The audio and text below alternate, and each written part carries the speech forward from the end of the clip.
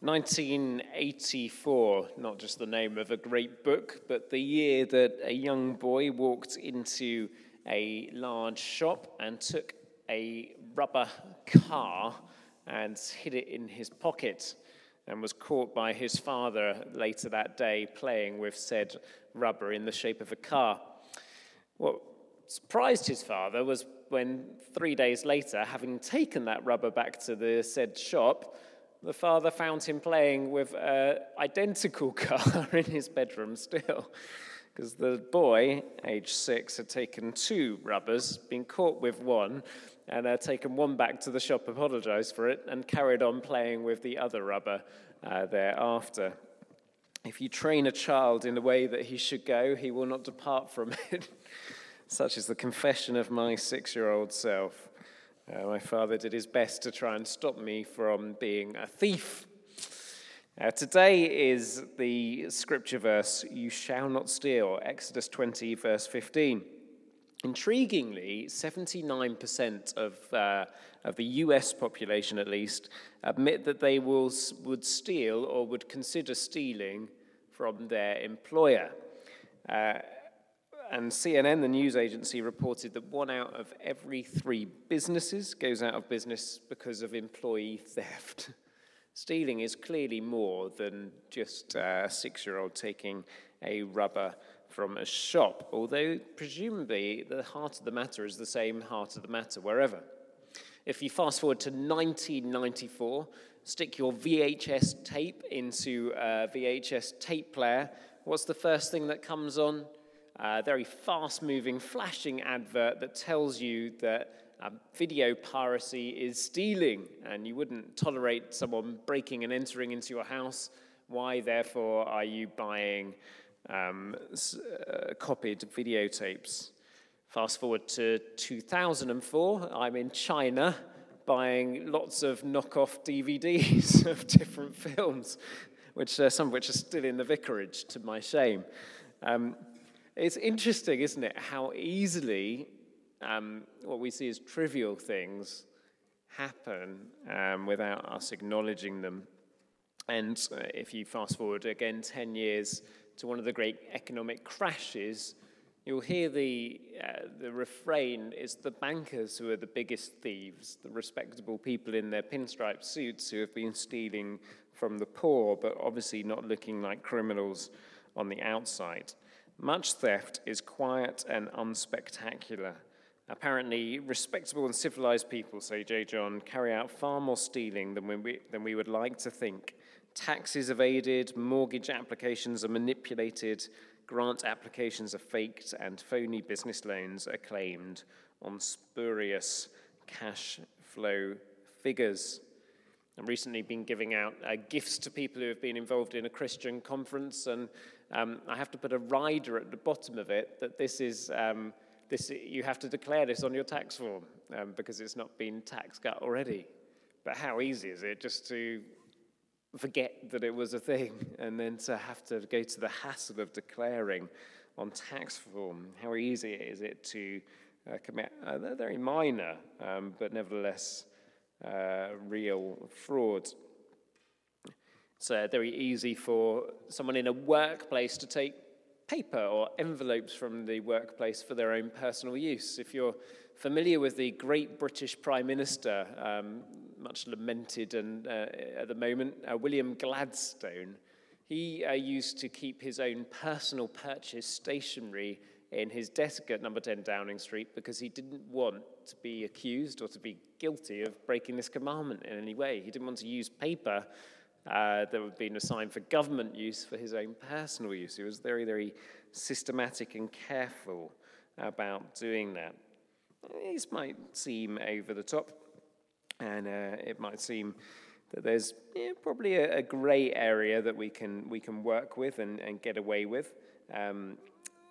We may even feel entitled to it. After all, I work very hard. What's a bit of paper to the big firm that I work for or the place that I live in? They won't notice, they won't mind. But there is an irony, again from J. John, that the current epidemic of theft should cause us to think. On the one hand, he says, we're more prosperous as a society now than we've ever been. If you think about the average home, we've got flushing toilets, we have electronics, we've got wardrobes full of disposable clothes, many people have a car, our stores are full of goods to purchase, and many of us live a lifestyle with cars, meals out, vacations that 20, 30, 40 years ago would have belonged only to the most affluent people of society. But everyone wants just a little bit. Oh, it's like a thing, isn't it? There's a book out called Affluenza, and it just looks at how affluence is almost like a disease. It sort of begins to control us and grip us. We always want more. So at the heart of the matter are the lies behind the plague of stealing that we've come to accept. And J. John says that there are things, theft, and idolatry to look at.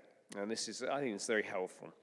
One factor is that we've made idols of money and things. We've already seen how all the Ten Commandments are linked in different ways, and the last three of these commandments, which prohibit coveting, lying, and theft, are all very linked. It's very difficult to seriously want to steal something without coveting, and it's very hard to have a theft without also lying. There's a sort of a linkage in there.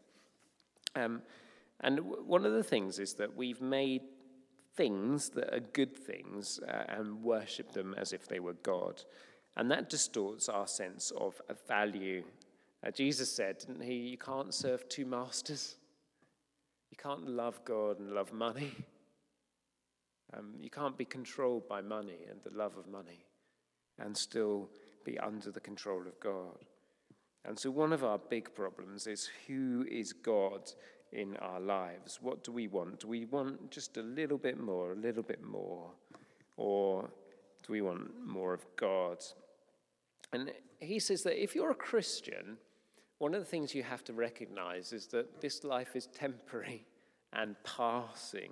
And actually, we don't have a right over property or wealth. It's just temporarily loaned to us by the King of Heaven, who owns everything. He owns the land register of the UK. If we happen to have a piece of land which we believe is ours, there's a fundamental law deeper than the law of the land that says it's all God's. The earth is the Lord's, and the heavens are his throne. So if we get into the habit where we see all the things we have a bit like a borrowed book from a library that we're going to have to return one day, it automatically starts to change the way we see what we have called up till now our possessions. One day, it will all go back to God's. And it will also affect what we do if we think of taking something that isn't ours. We're not just taking it from our employer or the people that we live near or the shop that we've stuffed something in our pocket from or from the taxman. We're also robbing from the person who fundamentally owns it more than we do and more than they do. We're also robbing God when we rob an employer or a shop or the tax system. And stealing, he says, is an insult to God's generosity. God's given us so many things in the world. When we live like we want more, to the point where we're prepared to break a command and take from someone else, we're insulting what God's already given us when we haven't learned to count our blessings and be content with what we've got. So, is it possible to avoid theft in a world where theft has become commonplace? And it looks like there are some ways that we could do this. One is by being honest about theft. Very few people will look in the mirror and go, I'm a thief. There's not a theft anonymous group that I'm aware of, although it is possible to have a medical condition of kleptomania, where you almost compulsively steal. Very few people look themselves in the mirror and go, my name's Richard, and I'm a thief, in the way that you might with some other ailments. And so we have a sea of words that obscure the fact we've stolen something. I borrowed it, I've acquired it, I helped myself to it. Soothing words, but stealing is stealing. Sometimes we justify theft, or people can, as a social protest or a political protest. Standing up to the man, standing up to the rich. It doesn't matter if I break into this thing. You see it on the streets of Paris at the moment with the Yellow Jacket Brigade. It doesn't matter that I'm doing an incredible amount of looting of shops because I've got a fundamental cause that I'm protesting. But stealing is stealing. And a bit like that DVD video where we're repulsed by the idea of someone stealing from a poor child in a hospital. So it's the same standard, whoever it is against. It's still an absolute breach of an absolute commandment. Every breach, of course, has a cost. Tax evasion, presumably, if you run it through, is costing someone an operation somewhere in a hospital. It's costing a child a chance of education. It's costing a pothole from being filled in. There's always a cost of what we see as our saving. Obviously, there's a cost to a victim as well, particularly of a violent crime or an identity theft. If you've ever had the experience of someone breaking into your house or into your car, there's a violation that you feel after that, isn't there? There's a very real cost. It's not neutral in any way. And identity theft, I'm told, feels even worse than that when someone manages to grab your identity and take on your persona as well. So is it possible to do more than just be honest about theft? Can you also make amends? And J. John tells this lovely story in his book of when he became a Christian and he felt very convicted of some books that he'd stolen from a bookshop. So he goes into the bookshop and approaches the cashier and says, I've become a Christian, I follow Jesus, here are all these books that I took. I need to give them back to you, and I'm very sorry. He gets ushered into the manager's office, and the manager is dumbfounded, and he says, well, I can either call the police or bill you for the books, but seeing as no one has ever brought books back to the store again, I'm just going to let you go. And he walked out of the shop relieved. But there's a lovely sense of not being tied by what you've stolen if you go and make amends. It's what happened in the story of Zacchaeus in Luke's Gospel, isn't it? The man who was the tax collector says, if I've stolen from anyone, I'll pay back to them even more so. A nice way of balancing the books for ourselves. So we can make amends, we can seek integrity. It's always good to try and live a life of integrity in the first place.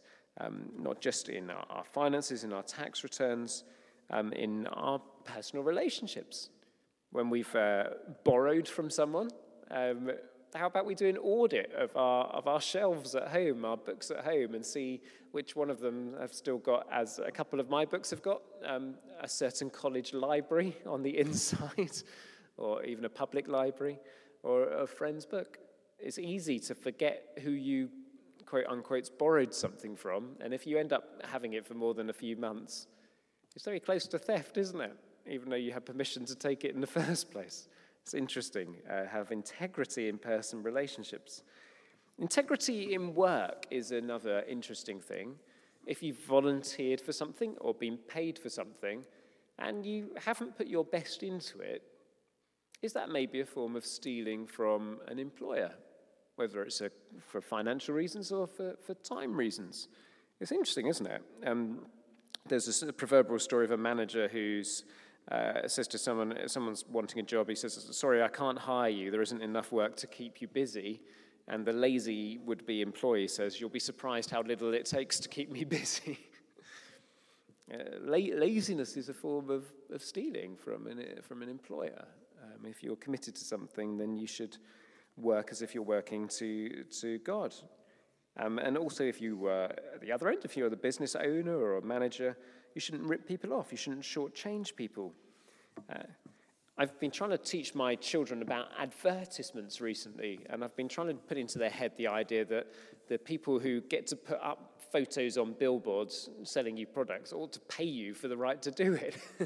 They're invading your face, your consciousness.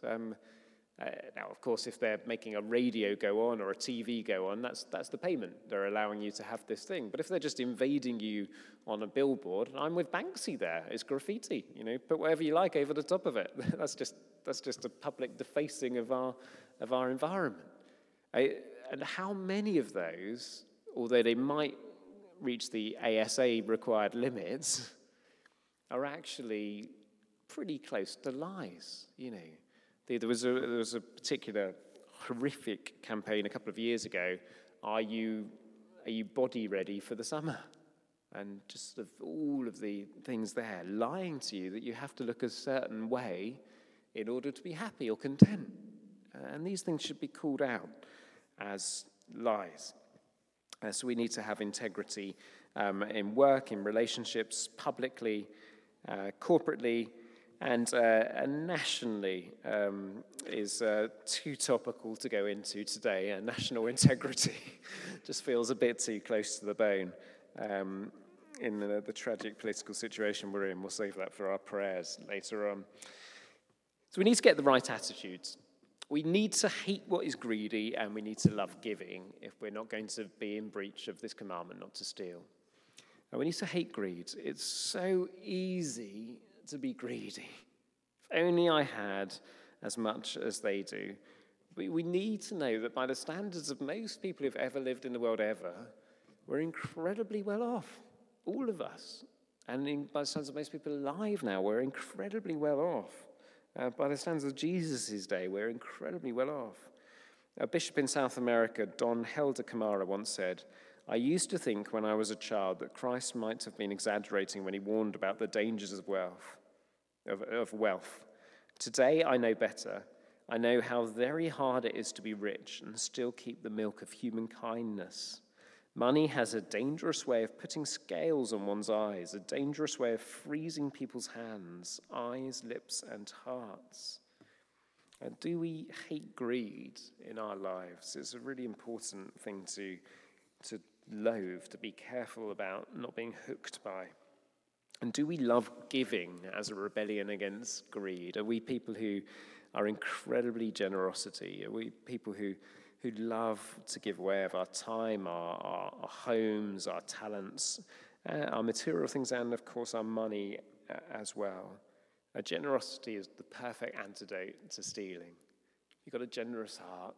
You're not trying to accumulate, you're not trying to gain for yourself.